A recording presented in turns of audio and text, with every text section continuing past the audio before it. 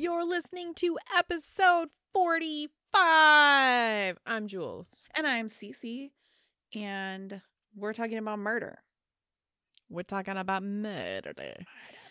So we are talking about, this is part two. This is part two. So if you haven't listened to part one of Fred Deeming. Do not pass go, do not collect $200. Yeah, get the fuck off this and go back. Go back to the last episode, and you have to listen to the first half before you get to the second half. That is the price of admission. Yeah, you do. You have to do it. So, is there anything exciting going on in your life right this moment? Not anything that I'm going to talk about. Exciting. Not anything that I'm going to talk about. Someday I might have exciting things to share, but not yet. So, okay. Well, good things going on in my life, though. You do have good things going on in your life. Mm-hmm. I think. So, that's exciting. Yeah. Anyway, would you like to do the recap? Yeah. Okay. For our listeners. Listen up, guys. If you forgot what happened since last week, here's the deal. This dude, his name is Fred, and he is a garbage human. And he gets married to his sister-in-law. It was a good sister-in-law. So like his brother. He didn't marry his sister-in-law. He married his sister-in-law's sister. Oh, yeah. He married his sister-in-law's sister. That makes more sense and is less shitty. But he's still shitty. Okay. So he gets married to his sister-in-law's sister. And then they probably all had so many kids that had all the same DNA. I knew somebody like that once. It was really very hard to. They all looked the same, all these children, because they all were like somebody siblings. Like that. Okay. Anyway, they all had sibling DNA. It was weird. Anyway, so getting back to this guy, Fred, he's a piece of shit. He gets malaria, and he decides that he's going to reinvent himself and be just like this fancy man that cons people all over the place, essentially. And so he always is running away, and his wife is trying to get him. And I'm really bad at explaining this. His wife is always trying to get him and make him come home, but he's just dragging her all around the world and then back again and then taking off in different places. In the meantime, he's getting caught for all the stupid shit he's doing, so he's going to jail for short periods of time and things like that. Then he gets married to another lady while still married to the first lady, and he takes a bunch of her shit. And then the second lady gets confronted by first lady, and she's like, oh fuck, this is embarrassing. Let's not talk about it. Yes. And then he gets out of jail for the final time, where we're at right now. And he decides that he's going to go to this little tiny town called Rain Hill. Yeah. Rain Hill. And not Hill Rain. England. Rain Hill. And he's about to move his wife and his 4 children there. And he's telling her that they're gonna start fresh. They're gonna have this wonderful new life together. He's finally ready to settle down and not be a bag of dicks. That's not true. It's not true. So he had hatched this evil plan to get rid of his first wife, Marie, right? Mm-hmm. He knows that she is a danger to him being able to continue on his life doing whatever the fuck he wants to do. And she's standing in the way of that. So, you are right. He has landed in the village of Rain Hill. I don't know why I suddenly became a local. Rain Hill. I feel like that's probably how you're supposed to say it. Probably. Just like how you don't say Shire, you're like, sure. Yeah. Worcestershire instead of Worcestershire. Okay. So here he is in some steak sauce. In Rain Hill. That's how you say it, is a Rain Hill, I bet. It probably is. So he is using the fake name of Albert Williams. He loves to use a good fake name, right? He's already done it once when he married that other woman, Helen. That didn't last. Here he is in this new town. A mysterious woman shows up at the hotel. And when he's talking to other people around the hotel, because it's not a huge town, he dismisses this mystery woman as his sister. he said that she was visiting before she left for Port Said. Yeah, he's just like, yeah, it was just my sister, whatever. So he goes on to take a lease on a house that is called Denham Villa. Okay. It is a house that is in Rainhill or Rinnill. Okay, you're really fucking me up now. I made up how to say that, so okay, I was really confident about whatever. So he rented this house under the guise of saying that he was renting it on behalf of a military friend. Like, he was like, yeah, I'm retired from the military, so my name is Albert Williams, and I have this military friend, and his name is Colonel Brooks. Completely fake dude. Completely fake Colonel military Brooks officer. Doesn't exist. Yeah, Colonel Brooks He's like Colonel does Sanders. not exist. He's not. Okay, he's English. He's not. Is Colonel Sanders real? I think so. Okay, keep going. I think he's a. He's a real man with wondered. real history in Kentucky, but I don't know. I ate Kentucky Fried Chicken in Kentucky once. What?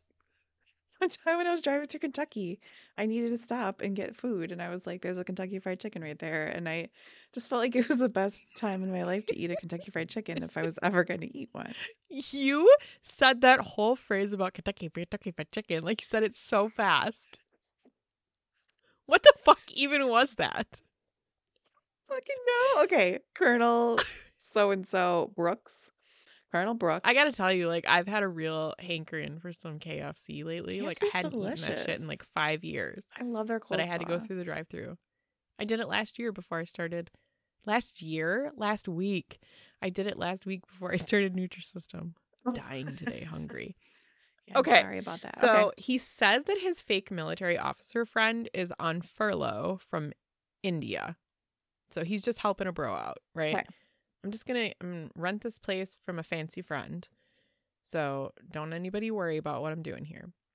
So he leases the building from this old widow lady named Mrs. Mather. Okay. And he actually himself, like, you're going to have to cut out that big, long, dramatic pause that I did while I was trying to find my place. Just kidding. However, it's weird. Colonel Brooks never shows up. So Fred, who is disguised as Albert Williams, takes up residence in Denham Villa. You know, just waiting there until the colonel shows up. So while he's there, a woman and several children are seen at the house and around town. And again, he just dismisses them as his sister and her children visiting. And really, eventually, when they disappear, he just tells everybody, oh, yeah, they returned back home. So, yeah. Shortly afterward, after he had gotten to the town and had taken up residence in the villa, and this is while his sister was still visiting, he claims to the old landlady, he's like, hey, the drains are really messed up in the kitchen and it's all defective and I'm super smart. And so I know that the kitchen floor really needs to be replaced. So he convinces the old lady that the floors need to be like taken up basically and like re-cemented, like new concrete. Yeah. Whatever. And he decides that he's going to have this work closely supervised by himself, right? And he's like, hey, who do you know that would be a good person to help do this? So Mrs. Mathers has a family friend that's a laborer that can do this concrete work. And so she kind of hooks him up with that. Okay. Conveniently, he's able to pre-dig up graves that he would soon be using and then covering with the concrete or cement. Oh. Okay? He's got a plan here. Oh, so he's apparently, not the first guy to do this or the last. I know. So apparently, the excess dirt that ended up existing because of the holes, yeah. Yeah, because of the holes, and they needed to fill the holes. he ended up putting all the excess dirt like into some travel trunks. Oh. And then just pretended like they were luggage later. Yeah. All right. So it is thought that he carried out the murders on August 11th. And they think that he did it using a native battle axe to first knock them unconscious, but it was during the night, before he ended up cutting their throats from ear to ear.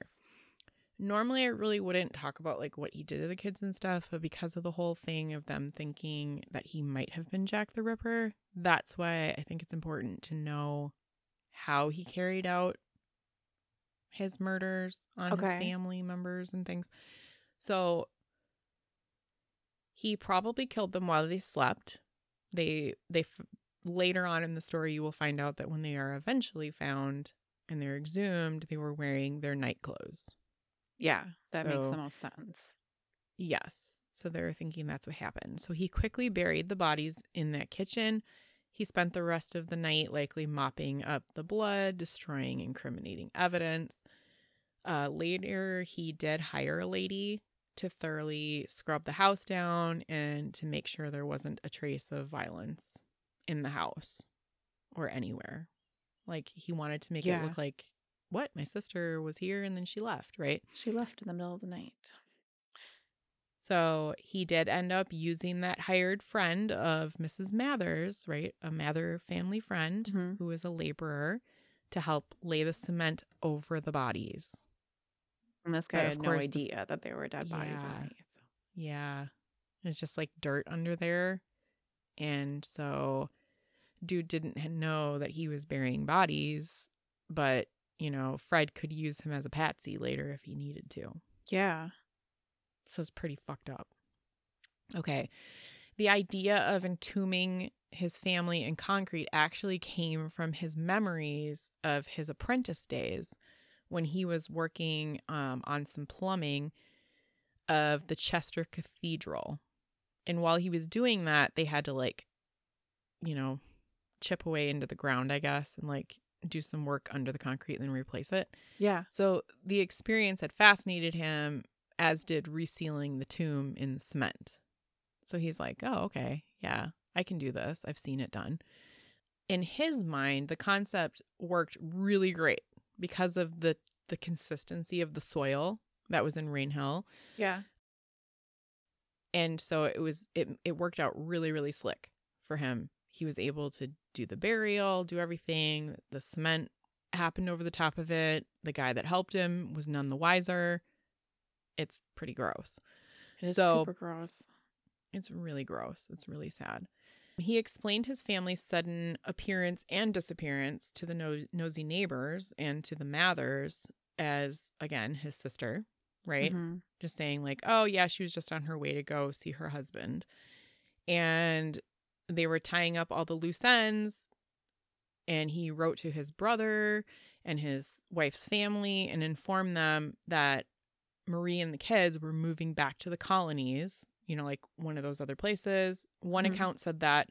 Another account said that he told people that they were on holiday, which people accepted without concern because I guess Marie was kind of a world traveler at this point, right? Yeah. They did go on holiday when he was dragging them all over hell, all over the country and out of the country and across the seas and everywhere else. So people just were like, okay, I guess it is what it is. Yeah. I did hear on one podcast that people in the area thought it was kind of weird that Fred posing as Alfred. Did I say Alfred or Albert? Which one Albert, is he? I think is his name. Okay. I think his brother is Alfred. He had so Fred confusing. And Alfred. I didn't even think about that. No, he's Albert. He's Albert. Oh, okay. Right now. All right. Okay. So people thought it was kind of weird that Albert had fair skin with that bright red mustache and his sister had dark hair and a darker complexion. Yeah. Like I heard her described someplace else as a very general Welsh girl. Yeah. So I don't know really what that means, but okay.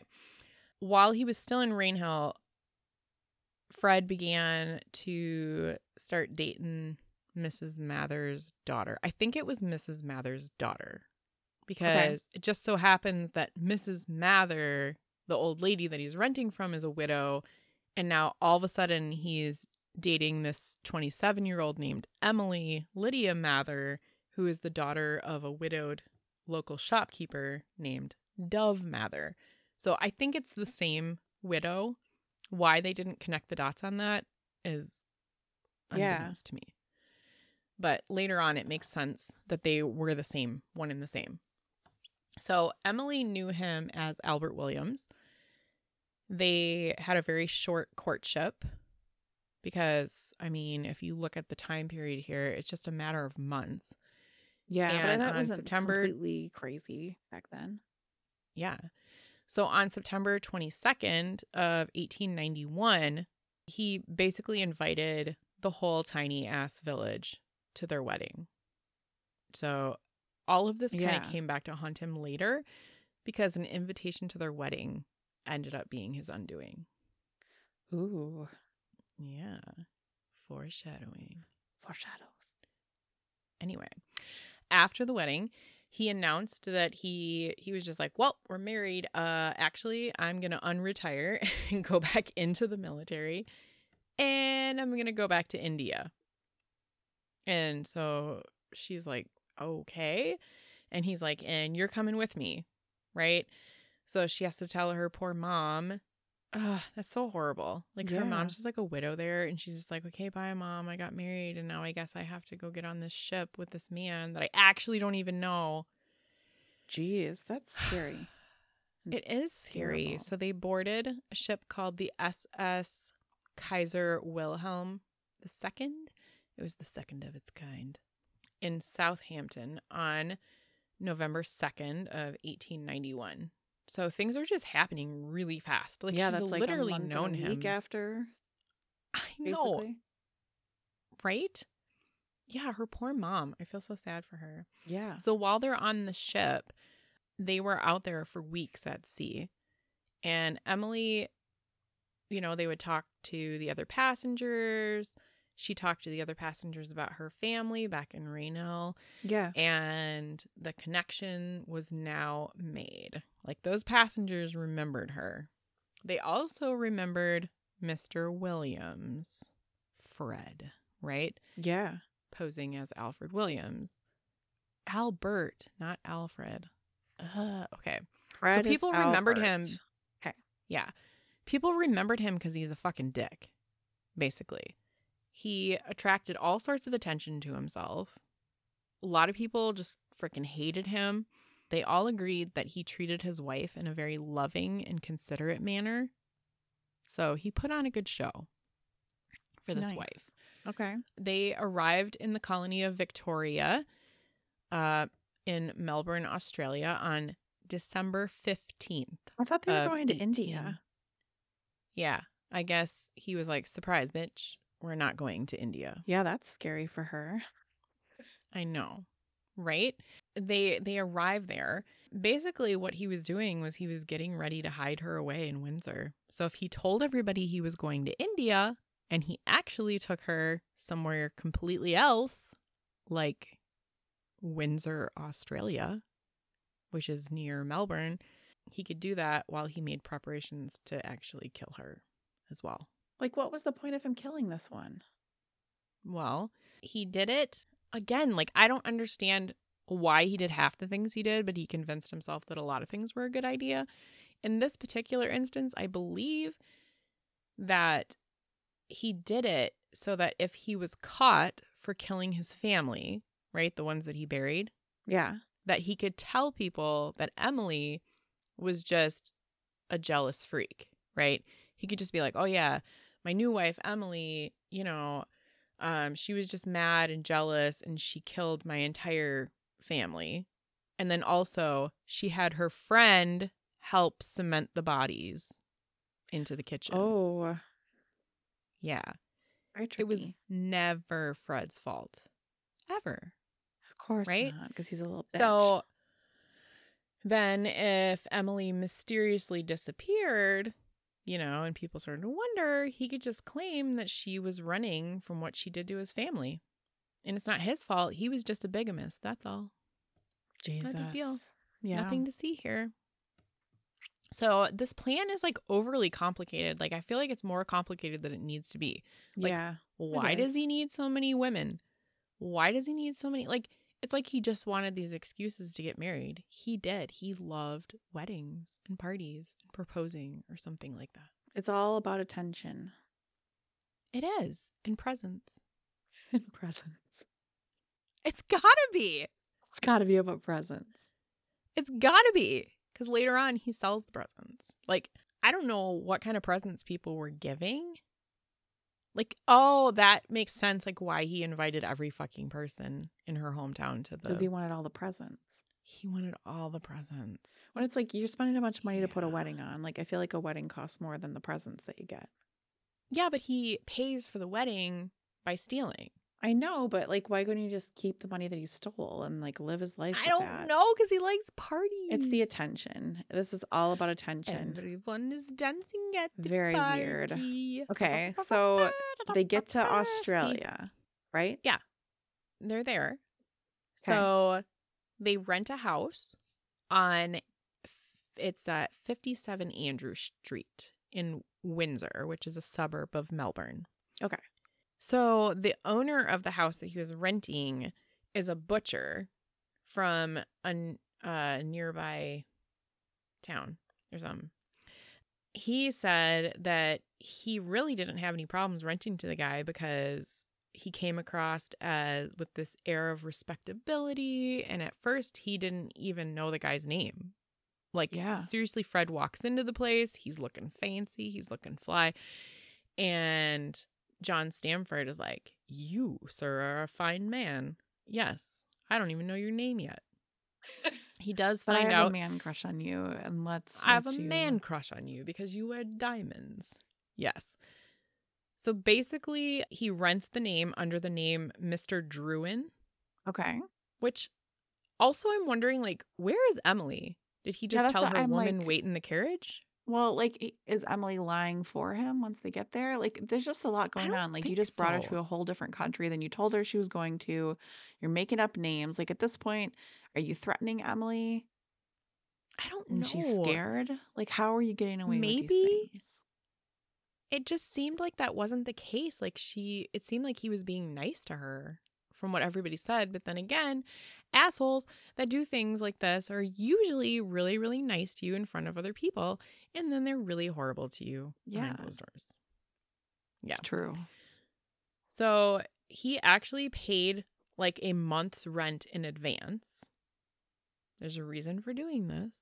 Okay. Because he was going to disappear again, right? And wanted to make sure that nobody was going to go into the place and look in there. Mr. Druin is basically like, okay, me and my wife, Mrs. Druin, are going to be moving in. Nothing to see here. Remember, it's the 15th, so about 10 days before Christmas. To anybody he talked to in the area, he told them all, "Hello, my name is Mr. Druin," right? Like anybody that would listen to him. And he never used his first name. He was just like, "I'm Mr. now." I really don't see anywhere that he said a first name, so I'm just guessing that he didn't. Okay. So he almost immediately left the property, like literally within a couple of weeks. His new neighbor didn't even have time to get to know the newlyweds. Like their neighbor was looking and was like, yeah, it was kind of weird. Like, you know, later on when they were asking him questions, he's like, they were in and out of the house doing things. And then within a matter of weeks, it was like they were gone. He's like, but come to think of it, he was reminded of something later on when he saw a dead body being pulled out of the property months later. Yeah. He was reminded that on Christmas Eve, in the middle of the night, he heard a bunch of strange banging and clanging sounds, like metal on metal. Oh. After that, the Druins just kind of disappeared. He doesn't really remember seeing Emily after that, actually. Right? Yeah. So, unbeknownst to the neighbor at that time, Mr. Druin was busy murdering Emily. He cut her throat in very much the same way that he had his other wife, Marie, and the kids. He actually ended up burying her under the second bedroom hearthstone of the fireplace. And Okay. again, he was going to use the cement or the concrete.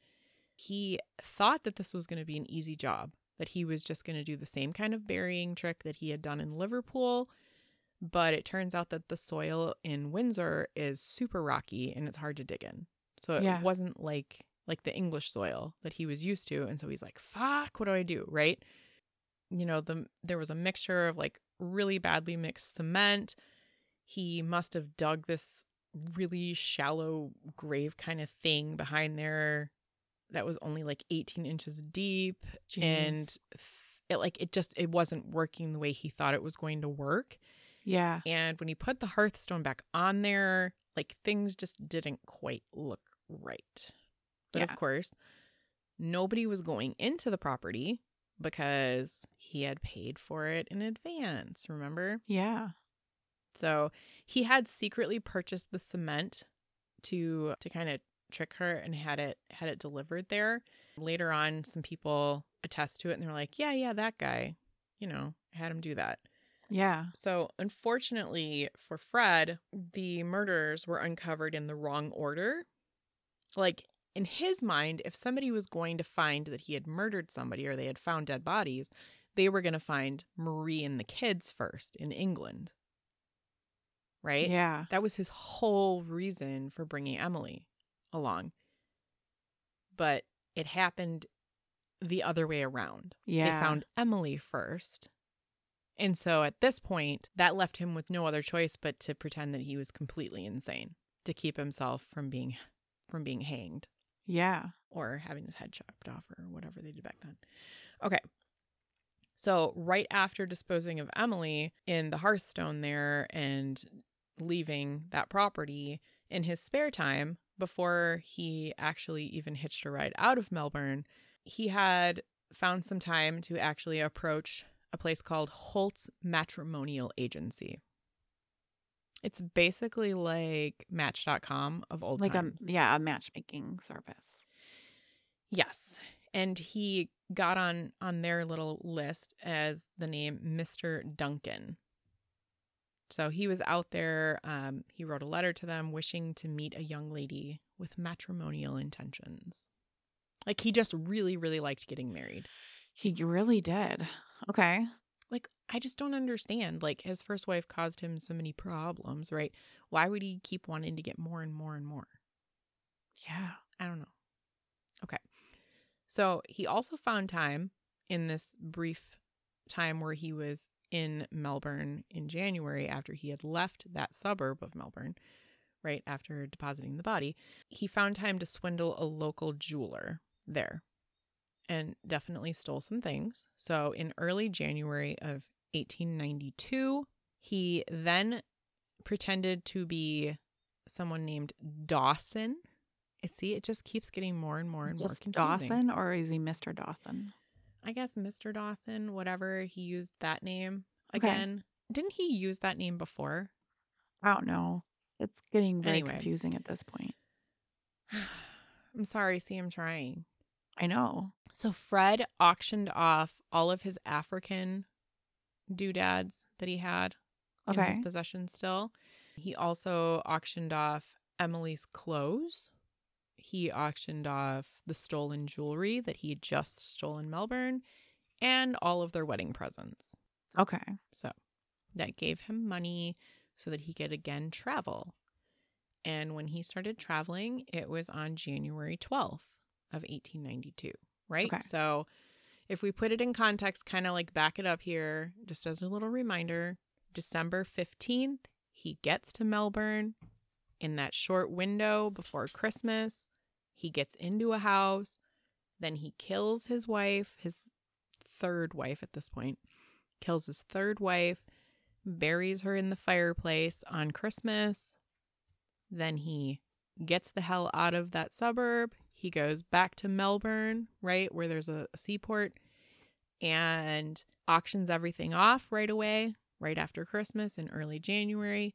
And literally in less than a month's time, on January 12th, he is ready to get back on a boat and travel to Sydney. Jesus. And then, so where does this Matchfinder matchmaker come into place? Well, the reason I told you about that is that later on, that letter that he wrote actually is part of his undoing as well. Okay, cool. Okay. I was like, is he there never a lady actually coming with him? finds a lady with that. Good call. Like, that doesn't work out for him. So now he is going to use the name Baron Swanston. Remember that? Yes. From the beginning, you were like, oh, he's a baron? Yes. So now he is Baron Swanston. And Baron Swanston is, during the voyage, he is, of course, hitting on all the ladies that are around him. He finds a nice young lady. She's pretty young, in her early 20s. Her name is Kate Rouncefell. Okay. So he barely knew her. I mean, right? So he starts courting her like while he's during the voyage and then after they make it to Sydney. So he just keeps on being this flashy rich guy. And like immediately he starts asking her to marry him.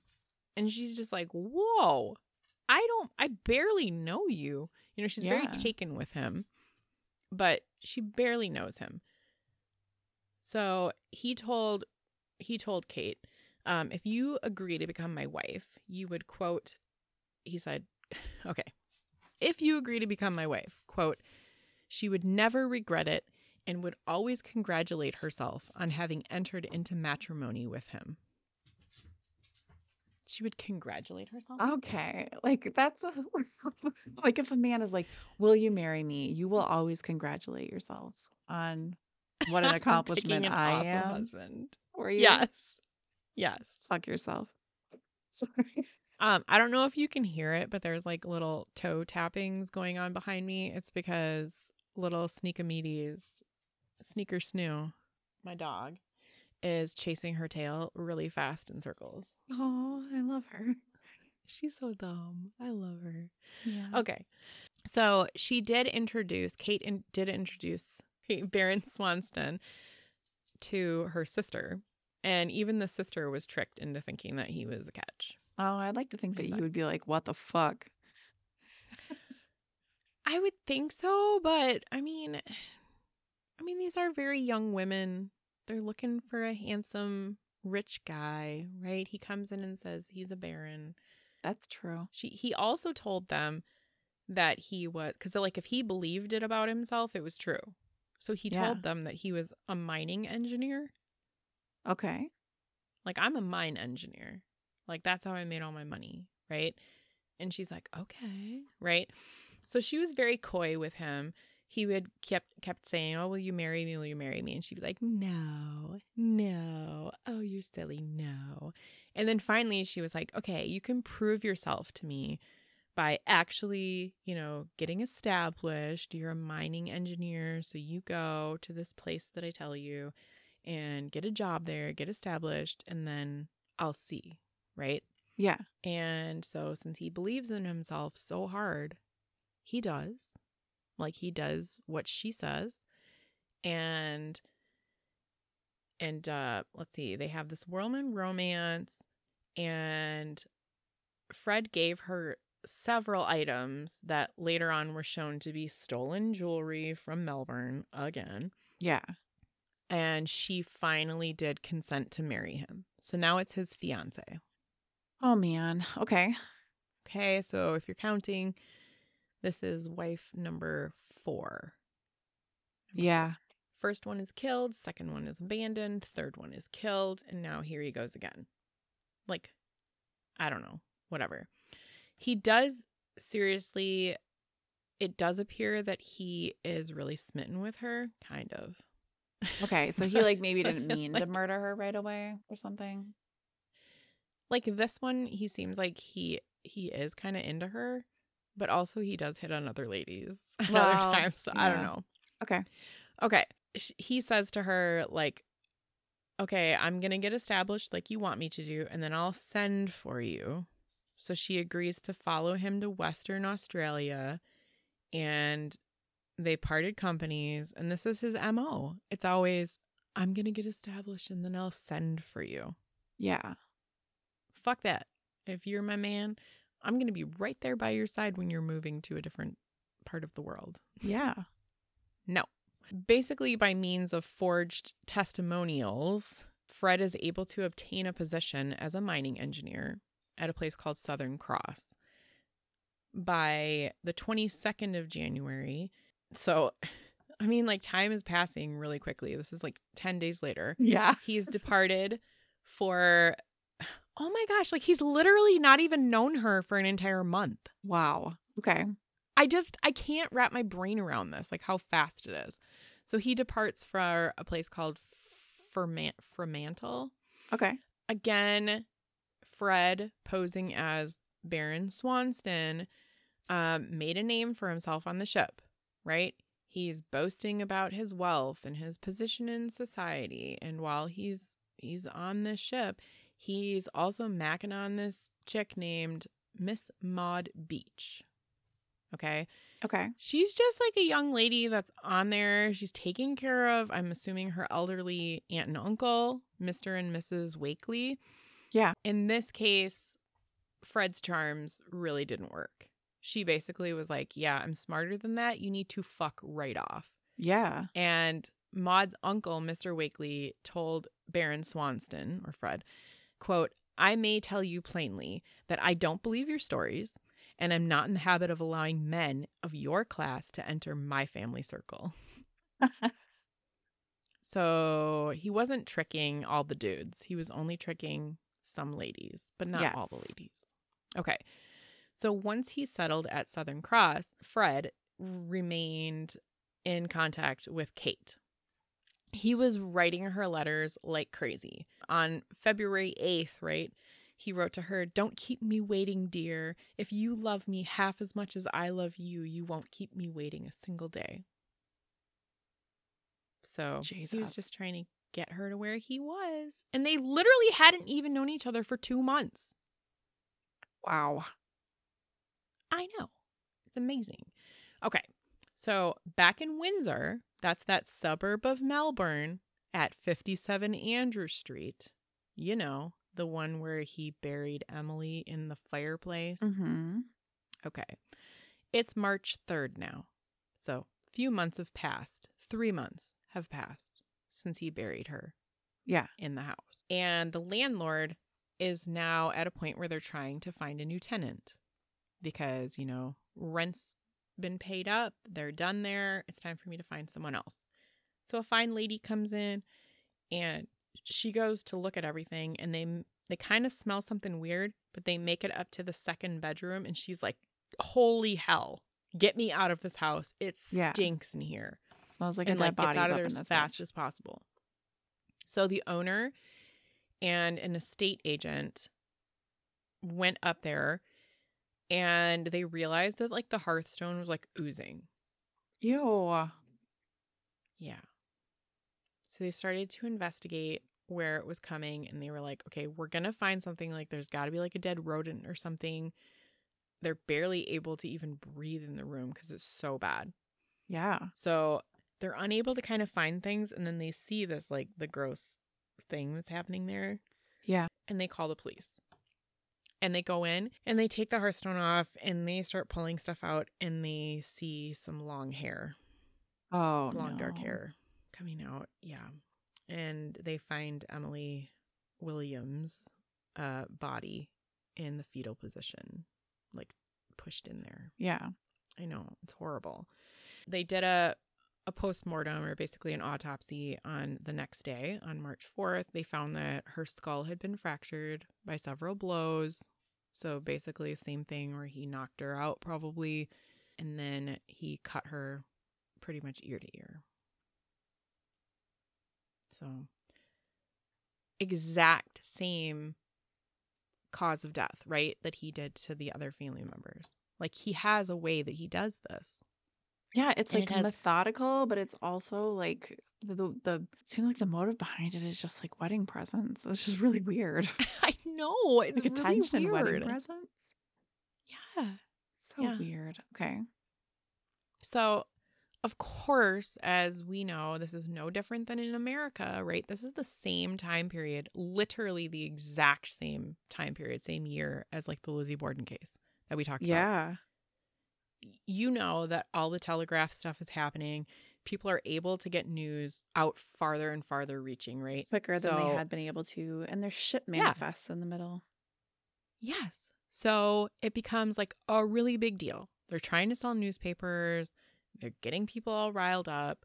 Stuff is happening in Whitechapel in England, right? With Jack the Ripper, all this stuff. So the publicity that's surrounding these findings of Emily's body in this kind of way, within a few days, the Age newspaper, it's called The Age, they connected the murder to Jack the Ripper immediately. They said, from the outset of suspicion of insanity is almost suggested, and a tinge of the Whitechapel murders hinted. The body hacked and mangled, the cool manner in which the cementing was carried out, the taking a house, etc., the laborious obliteration of all traces of the crime, all these things suggest the malevolence and craft which can scarcely accompany the sane murderer, no matter how callous and brutal. So basically they were saying, like, the person that did this has to be seriously fucked up, as is the Ripper, right? So like many of the other Ripper suspects, there is no irrefutable evidence to really prove that Fred Deeming was Jack the Ripper, beyond him giving, like, he does later on give an unwritten confession, which is probably just to get attention. Yeah, he didn't do the Jack the Ripper. Sorry, but and then this basically guy's too like dumb a bunch to of be Jack the Ripper. Yes. And then like a bunch of journalists saying some stuff. But like also journalists accused him of being a vampire because because, you know, they said there was a conspicuous absence of blood in his victims at the crime scenes. Oh. He must be a vampire and also Jack the Ripper and also, right? It's ridiculous. So there were a lot of clues that were left at the 57 Andrews Street house in Windsor. So they did find some blood spots. Remember with the murder that he had done on his wife and kids, he had like had somebody come in and actually clean afterwards. Yeah. Well, in this one, he didn't. Like, he didn't have anybody come and clean. So I guess he wasn't really good at that. And there was a lot of evidence that if it were today, they would have caught him. Oh, for sure. There were even some fingerprints, but they were completely worthless because they didn't really know what the fuck to do with those. They did look in some of the fireplaces and noticed that, like, he obviously had done some cleanup, whoever did this, and that there were some, like, piles of ashy things that had been burned. Yeah. And they just kind of moved past it. They had a good description of him. Remember his neighbor? Yeah. And then other people he had met. So, well, that neighbor guy, he was really bothered because he's like, hey, guys, like, also, like, what are you doing? And they're like, yeah, we're pulling a dead body out of the fireplace. And he's like, okay, you know, like, he's like, so did you find anything? And the police are basically like, no, we didn't find anything. So after everybody goes home, neighbor guy lets himself into the house. Oh. Because he's just like, he just needed to go in there. He's like, I just need to go in there and like see like what the fuck is going on, right? So he's poking around in some fireplaces and he feels something firm. So he pulls out a partially burned paper and it's an invitation from A.O. Williams. Yeah. Oh my God. This guy's awesome. And he puts it together. Yeah, he puts it together that Druin, this is not Mr. and Mrs. Druin. I think this is fucking Mr. and Mrs. Williams. Yeah. So he goes to the police station and he's kind of freaked out, like that he's going to get in trouble, but he gives it to them and they're like, no shit. So, or it could be another thing claimed that the police did find like a torn luggage ticket. Yeah. And that they traced that luggage ticket that they found in the house over to the fact that his real name wasn't. But I do think, since it was on the Serial Killers podcast, I do think that the neighbor's the one that found the invitation. That seems more likely because I feel like they're probably really good at does. research. So. Yeah, because the constables, Considine and Cossey, were the detectives that were working on the case. And they just kind of seemed like they weren't really good at their jobs. Sorry. but they really didn't seem like they were. Yeah. And like other people kept doing their detectivizing for them. Detectivizing. So, I like it. Yeah. So they realized that Mr. Druin, right, how Fred was going by Mr. and Mrs. Druin, that they had arrived in Melbourne from the UK on December 9th of 1891, which also doesn't make sense, whoever wrote this, because I thought it was December 15th. So it was either the 9th or the 15th, whatever. And that they had arrived on a passenger vessel, as we know, as the Kaiser Wilhelm II, right? Accompanied by his young wife, Emily. They know that he had traveled under the name Albert Williams. So they're like, ha, we caught him, right? We know his real name. They were able to interview other passengers. Now, remember how people were talking about them? And they all corroborated descriptions of Mr. Williams and his wife, Emily. Like, oh, she's lovely, but he's terrible. Yeah. There was also somebody that was on the boat that was trying to convey like how ridiculous Albert Williams was. Yeah. And they were saying he even bragged about fashioning a set of pliers out of a pair of knitting needles. Like, that was a story that he told. It was super stupid, and people remembered it. And later on, that would come to bite him in the ass. Okay. They start looking around, and they're also provided info by local tradesmen, including Stamford, the guy that owned the house, and his agent that was helping take care of the house, right? They all were like, yeah, this was my interactions with the guy. We thought he was great, blah, blah, blah. There was also a local laundress. I guess when they had arrived, they had like a bunch of laundry that needed to be done. Yeah. So there was that lady. There was an ironmonger, which is a really great title. I wish I could put that on my LinkedIn. Yeah. I am a ironmonger. An ironmonger. He sold Fred the cement. Oh, okay. Yeah. At that time. He also had sold him a broom, a trowel, a closet pan, and a spade a few weeks earlier. He described him as being in his mid-30s, fair-haired, with a reddish beard and a large, distinctive mustache. That he was medium height and slight build. See, now he said slight build. So maybe he lost some weight? Maybe. I don't know. The ironmonger also couldn't help but notice that Mr. Druin was kind of flamboyant. He dressed with a lot of jewelry, and he spoke really loudly with a Lancashire, England accent. Okay. I'm sorry, English people, that I say all of the words wrong. I truly do apologize from the bottom of my heart. I hope that you laugh at me instead of be mad. Okay? All right. In his weeks at sea, Emily had talked to other passengers, and remember, she had told them about her family back in Rainhill, and now people were like making the connection, right? They're like, oh, that chick. Oh no, she's actually from England. They also said that, Albert attracted so much attention during that voyage, telling stupid stories like that one. Yeah. So basically, everyone had said, yeah, he was nice and loving and considerate to his wife. But also, I guess Fred repeatedly offended the ship's crew by accusing them of stealing his valuables. Jesus. He thought everyone was stealing from him. He pretty much pissed everyone off, and everyone fucking hated him. Yes, so as they should. That comes back. The police now had a very good description of Mr. Williams. His unusual characteristics, including his giant red mustache, that was magnificent. And now they were circulating this description.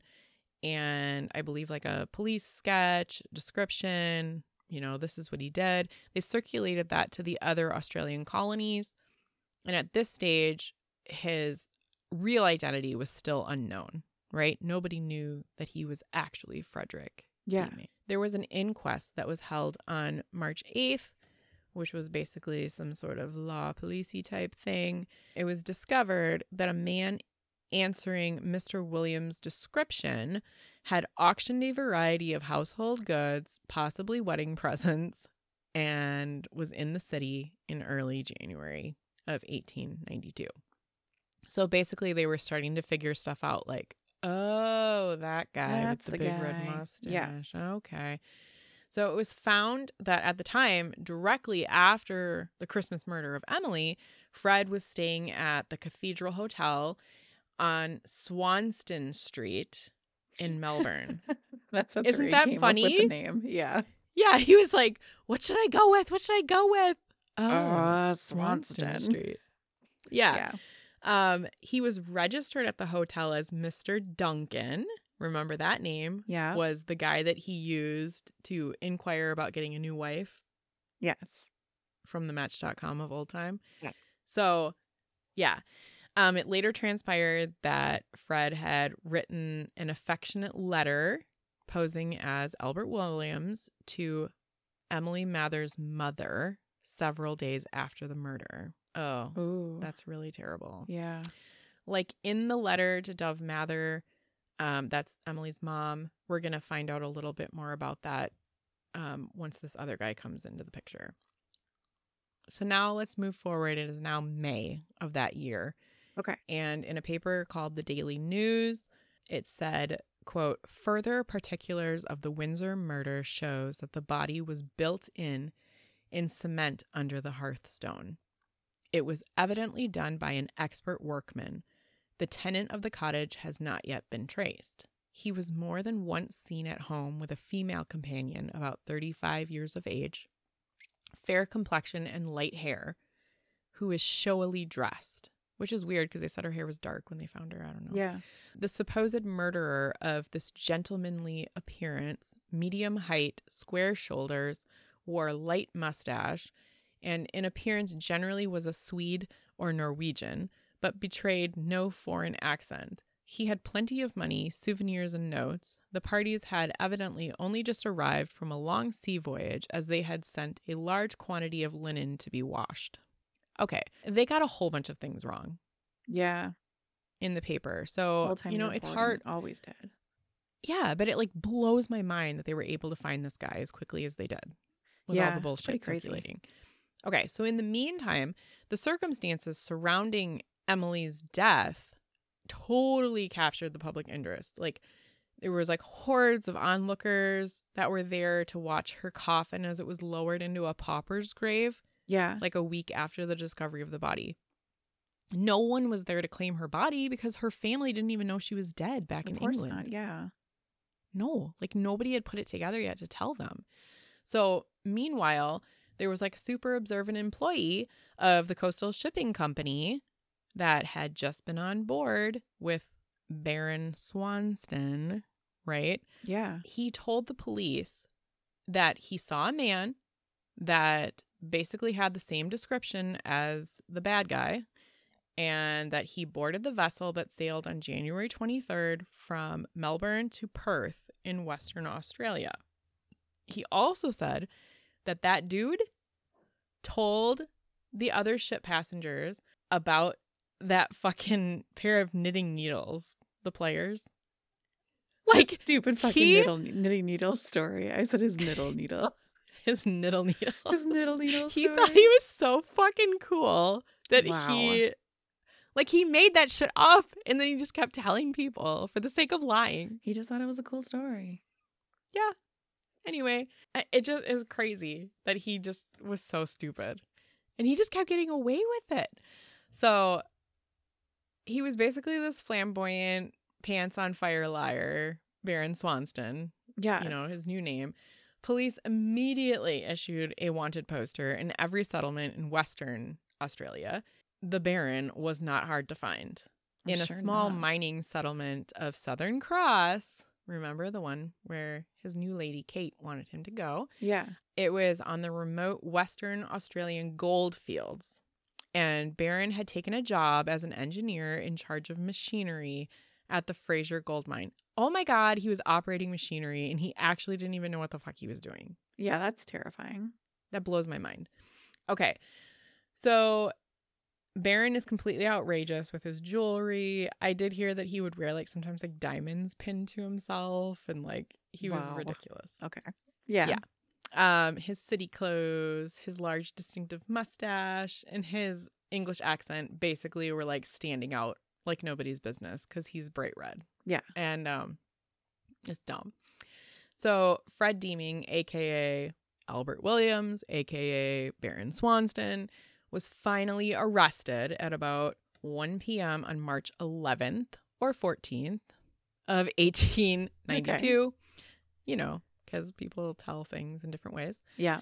He was arrested in Southern Cross in Western Australia, and then he was extradited back to Victoria to stand trial for the murder of Emily Williams.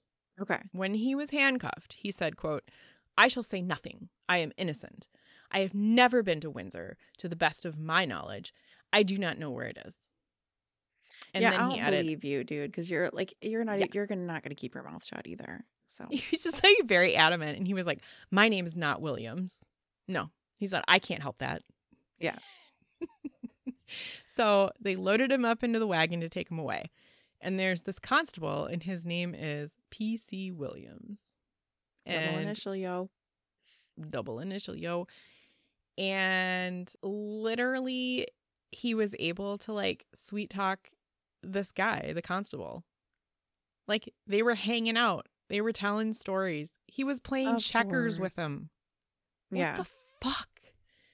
Ugh, it makes me so mad when, like, horrible liar people can when they fool grow other up people with into people. Thinking, yes. Ugh, it makes me so mad. Okay, so the day after Emily Williams' remains were laid to rest, right in the pauper's grave, the constable, P.C. Williams, wired the Melbourne detectives to tell them that the man they were looking for was safely under lock and key in Southern Cross and that they were going to be heading back.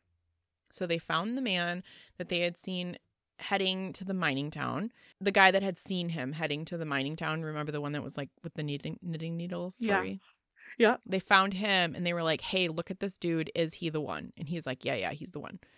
Anyway, he takes him back to the jail. He's like, looks super out of place at the jail with all of the other drunken miners. And he's just like, "See, I am an upstanding individual. I did not do this." Yeah.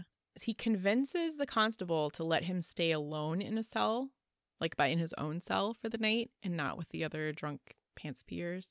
Yeah.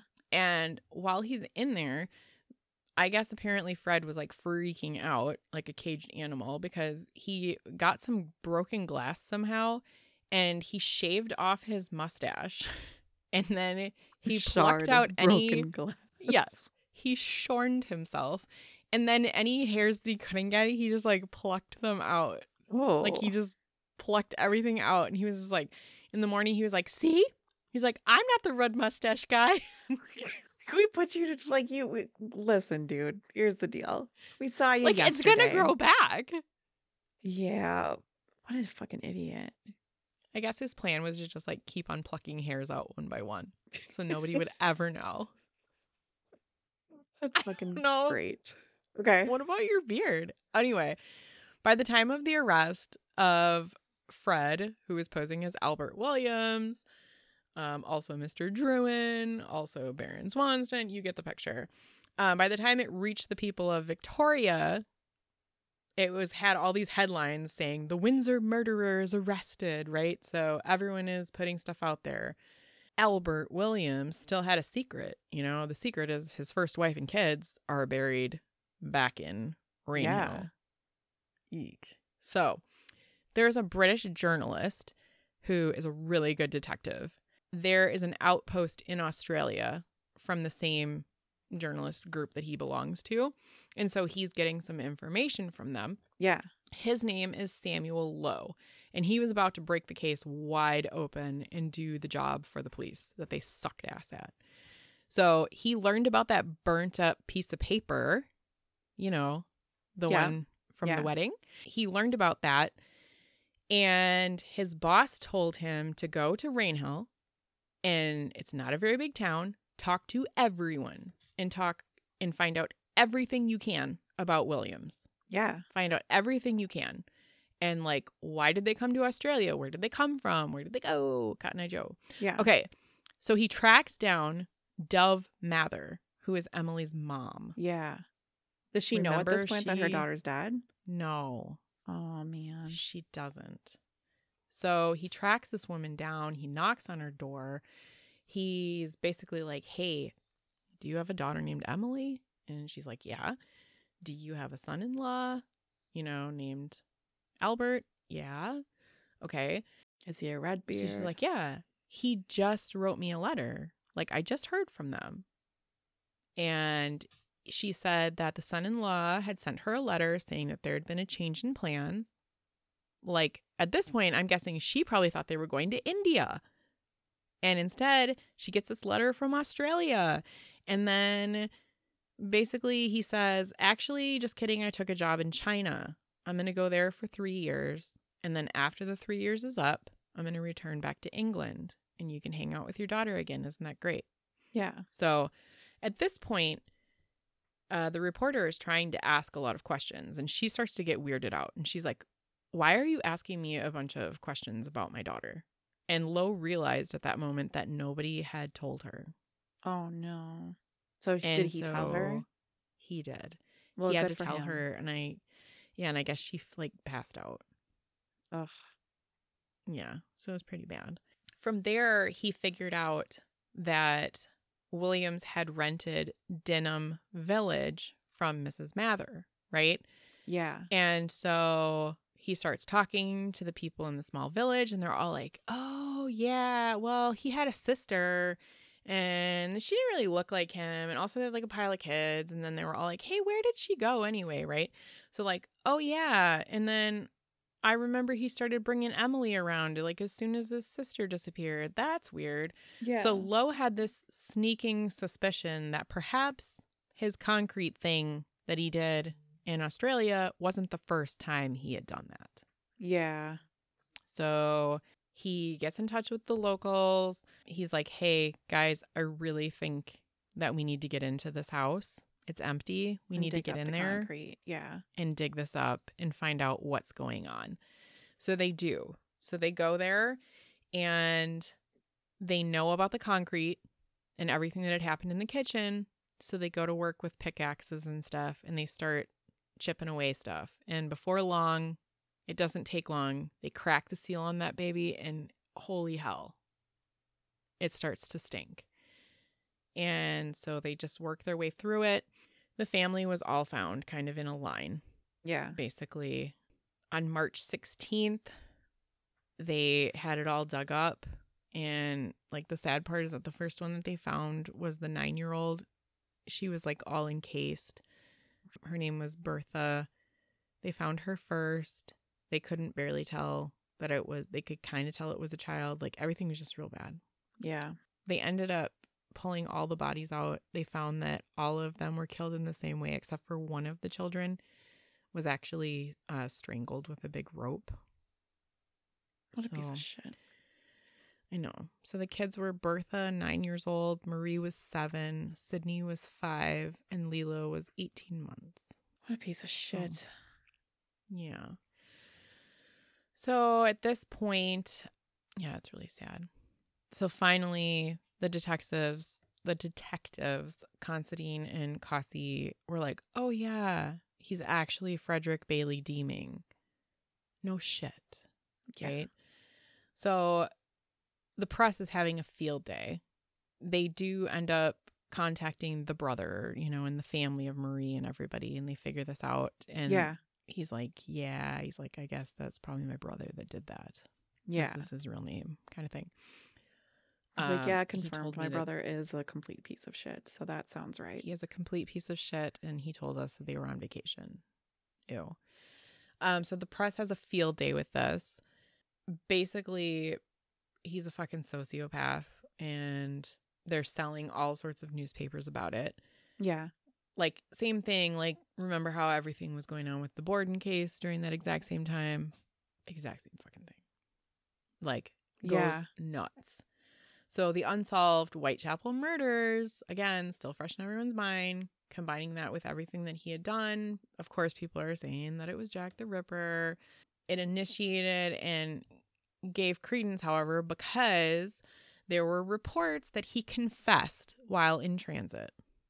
Yeah, that was for attention. While he was it was totally for attention, and it probably didn't happen, but they did say that he verbally said that he had committed 2 of the Ripper murders. So Soon there were articles coming out nationwide with all these different theories about motives for the Rainhill murder, and they were saying that it was to silence his wife. She had discovered his awful secret and labeled him the Jack the Ripper of the Southern Seas. Just people making shit up. Yeah. So Melbourne's newspapers actually said that Deeming was guilty before his trial, so he wasn't going to get a fair trial. They described him as the criminal of the century and a human tiger, which is weird. Yeah. They actually put together a play that was performed in March and April before the actual trial. Yeah. And it was called Willful Murder, and it was based on the Windsor murder that happened to Emily. He really, really didn't get a fair trial, and there definitely wasn't an unprejudiced jury. Like, it just with wasn't how possible. ridiculous he acted, I don't know that I care that much in this. I really don't situation. care. I don't care. But his lawyers cared. So one of his lawyers was actually the future prime minister, Fred Deeming. He was really, really pissed off about this whole thing about him not receiving a fair trial, and it's just all sensationalized. So basically, Deeming, they took his handwriting and they compared it to samples that were accredited to the Ripper, as foreign and domestic papers alleged that he was an acquaintance with one of the Ripper victims. The victim's name was Catherine, I think it's Eddowes. Okay, Eddowes. Okay. So Eddowes, it is reported, had written to Deeming, or Fred, right, during his travels, although like many other claims, this too remains unproven. So just some people saying some shit. On April 8th of 1892, a report was published in the Melbourne Evening Standard claiming he had been identified by a London dressmaker as being in the East End the night Eddowes was murdered. Seeing a photograph of Deeming, she recognized him as Mr. Lawson. So I think it's just people trying to get attention. Yeah, I think so too. It just it doesn't add up to me. Yeah, other people that knew them said that Fred had intimate knowledge of Eddowes' mutilations, stuff like that. Basically, it was all just out of control. So in Rainhill, while all this was going on, they actually had to have extra telegraph lines that had to be connected, and 22 clerks were hired to handle the demand of journalists because things were crazy, covering the inquest into the Deeming family murders. So everybody had wanted their piece of it. Public interest in the case made it so that they had to add a scheduling of extra rail services. There was all these people that wanted to come and see Denham Village. They just wanted to walk past the gross house and see. So over 10,000 lined the streets and were crowding into the cemetery to watch the funeral of Marie and the kids.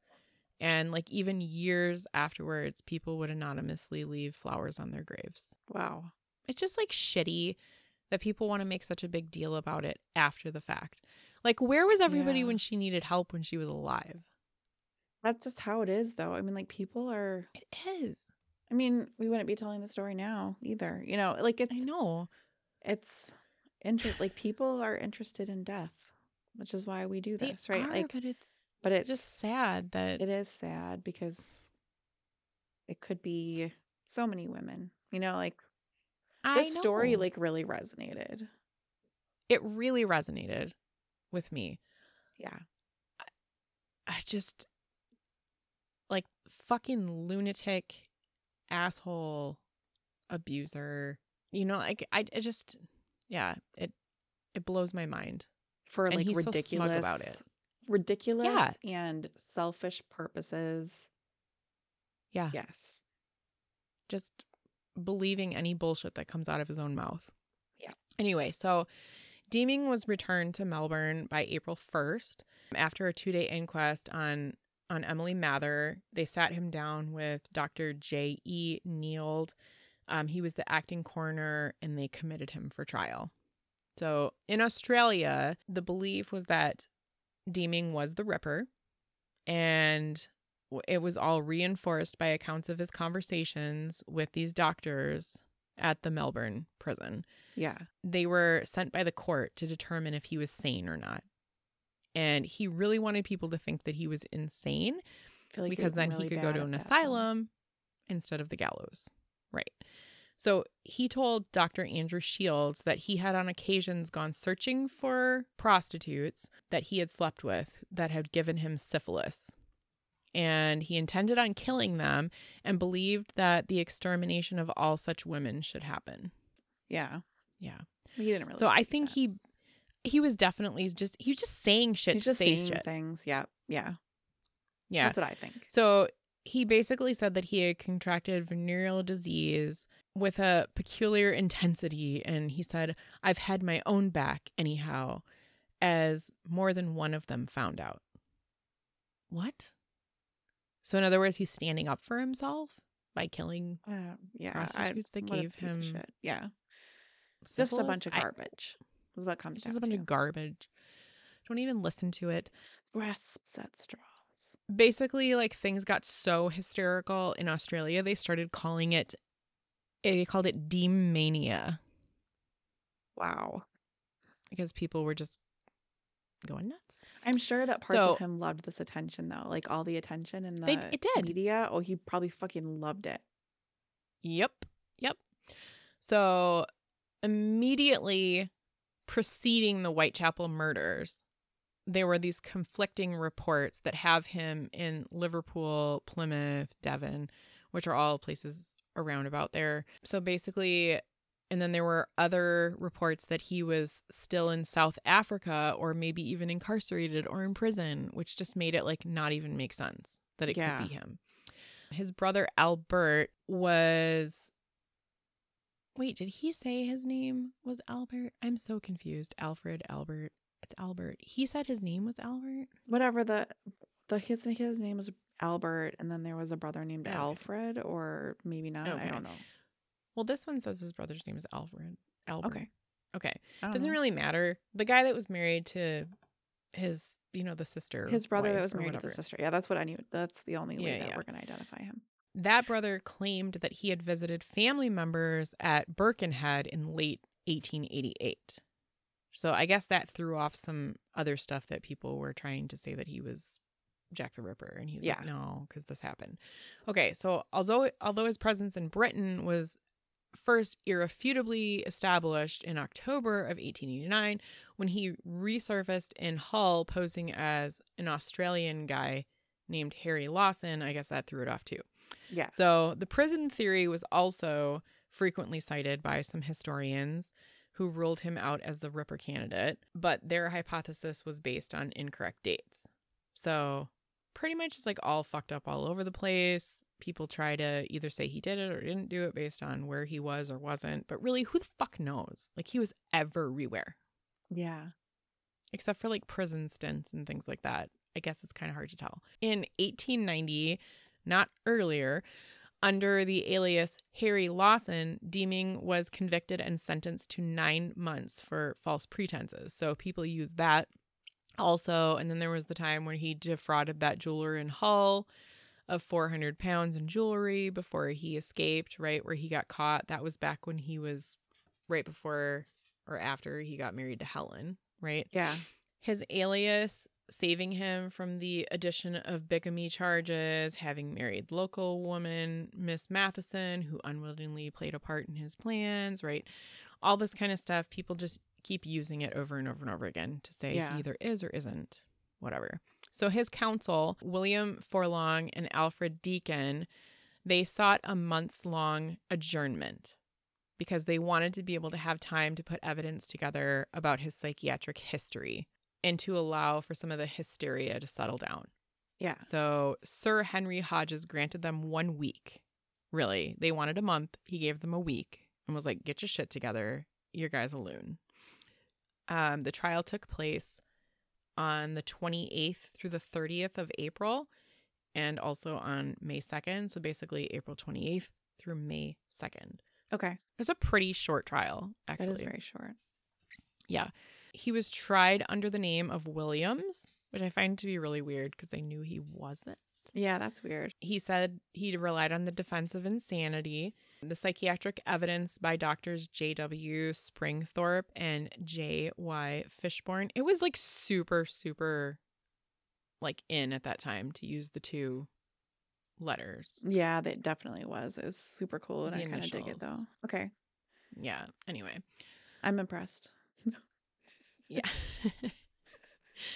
The evidence was inadequately presented, apparently, although they did clear up that, yes, he was in fact epileptic. So in a newspaper called The Inquest on March 22nd of 1892, it reads, previously the identity of Swanston with Williams had not been absolutely established. Now the accused is understood to admit that he arrived in Victoria with his wife under the name of Williams. He states, however, that she could not have been murdered on the date which conjecture named for her death because he saw her about a week later.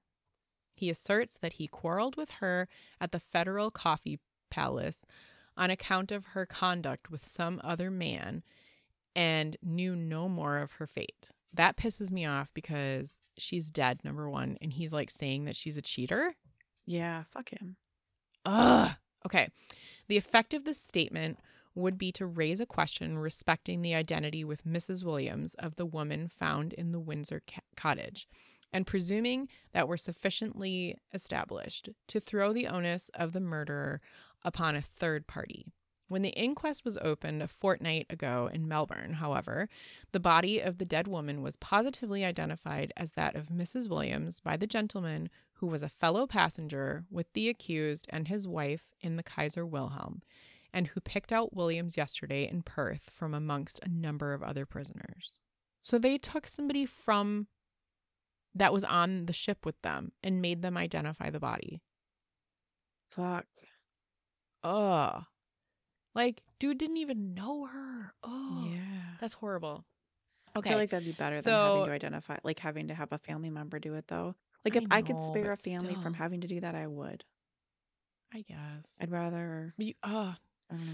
Just like she had been dead for 3 months and was like, yeah. Oh, okay.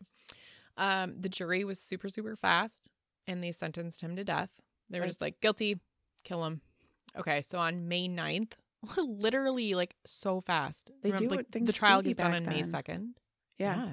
Right to a speedy trial. I don't know if it's like that in Australia, but go. Okay. So the executive council confirmed the death sentence. On the 19th, the Judicial Committee of the Privy Council refused leave to appeal. So they were like, nope, you can't do an appeal. On the 23rd, he was hanged. So I guess it did take. I should have slit his throat. 21 days. Yeah. So he spent the last 3 weeks of his life furiously writing down his autobiography. Oh, beautiful. Because, I'm sure of course, he felt like he was art. so important. Did he put his pliers story in there? Probably, but we're never going to know. Because he did go through reams of paper, like writing down every detail of his criminal career and alleged associations with people, high-ranking people, even royalty. Oh, because he was so fucking cool and he wanted everyone to know. And he also wished that his fiancée, Kate, would still love him, but she didn't. I'm glad she didn't die. Because she was probably gonna. I'm glad she didn't die either. And she did not want anything to do with him anymore. And he was just like, hey, I still love you. And she was like, yeah, you could fuck right off. Yeah, dude. Go fuck yourself. I guess he was sad that she like wouldn't come see him. Wow. Yeah. Awesome. All right. So when publishers in England received word that they offered him £1,000 for the rights to the book, following his execution, the government ordered the manuscript to be destroyed with all of his personal papers. They were like, nope, get rid of it. On the eve of the execution, they were really hoping that he would make a full confession. They were really hoping that he would also ask, for a doctor, clergyman, somebody. They were hoping he would tell somebody if he really was Jack the Ripper. Yeah. He didn't. Normally, he was loud and obnoxious, but he just didn't. He refused to answer, and pretty much he was just enjoying the fame of the whole thing. He's a piece of shit. So he walked to the gallows while smoking a cigar. There were 12,000 people all there. I believe they had to like buy a ticket to get in. 12,000. Really, that's a lot of people. Wow. Yeah. They were all there to basically celebrate because they were like, he's a monster. He's getting executed. Everyone was into it. They didn't have Netflix back then. So before the noose was placed around his neck, the sheriff asked him if he had any last words. And he said, quote, "Lord, receive my soul." Or just kidding. He said, "Lord, receive my spirit." The executioner pulled the lever. It dropped open. Super big bang. And he just died. I have a feeling he had to go back to the place where souls are made for reshaping. I think he had to go. Yeah, I think he had like a do-over. Yeah. Yeah. He's just dead. So he just hung there limply, and the whole crowd was like cheering and happy. And after they took his body down, they made a death mask. Mm-hmm. And they sent it to Scotland Yard for reference in the Rainhill investigations, and also just in case he was Jack the Ripper. Yeah. So they were like, we don't know what else to do, but here's a cast of his face. Yeah. And they like painted it and shit. It's so gross. It is displayed in the Black Museum. It's described to visitors as being that of Jack the Ripper. Oh, that's not true. True. I feel really solidly about that. Like we've had too many Jack the Ripper cases now where I'm like, is this, I know that once, like if I have to do it, it's going to take forever to research. I know. I'm avoiding that. Okay. Yeah. So basically they like did all sorts of weird things. Doctors did, and other interested researcher type parties. They did all sorts of weird things to his body. They put him in an unmarked prison grave until a lot later they ended up having to move things. His head was removed and studied for signs of criminality by doctors. That's what H.H. was afraid of. Or, yeah, I mean, like, that's why he... Yes. That were... I guess they were these doctors that were interested in phrenology. His cranial capacity was around 1,400 cc's, 100 cc's below the average for an adult male. And there were a few newspapers that described his appearance as ape-like. I mean, I guess I don't think they were see probably it when I going look at pictures overboard on that. Yeah, a little bit. Years later, there was an anatomist named Sir William Cullen Mackenzie. He later described him as resembling his skull as resembling that of a male gorilla and was like, yep, sure enough, he's a human monster thing.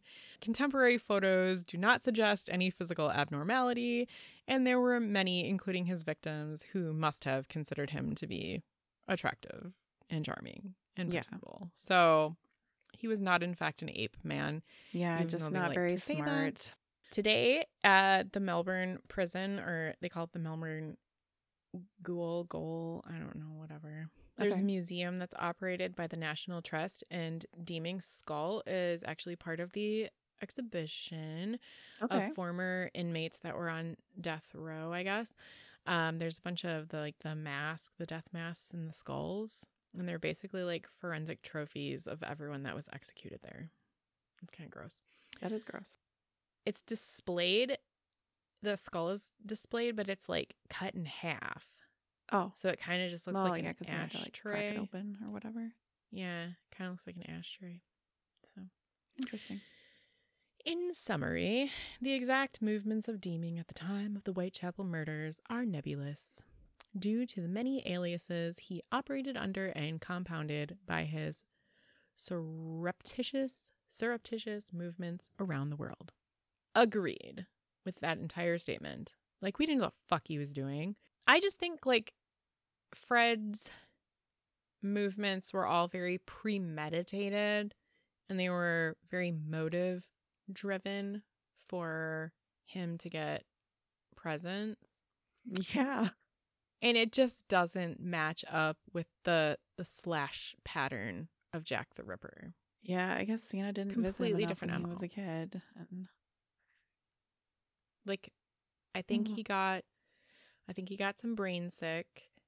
I think he had a bad childhood. I think he didn't get enough attention. Yeah, he needed to feel special. Well, it happens to some people, but most people don't turn into a fucking murderer. So was it hard to keep up with that story? No, I think that you did a really good job at it. It was super interesting. I've never heard of this person before. Dear Lord, that was, I don't know if I got all of the details exactly right, but I did the best I could. Well, I think you did great, considering that I don't know at all. Okay. Well, it's all truth, okay? Cool. All right. Awesome. Are we closing it off? We are closing this bitch off. All right. I will see you next time. All right. Goodbye. Goodbye. Goodbye.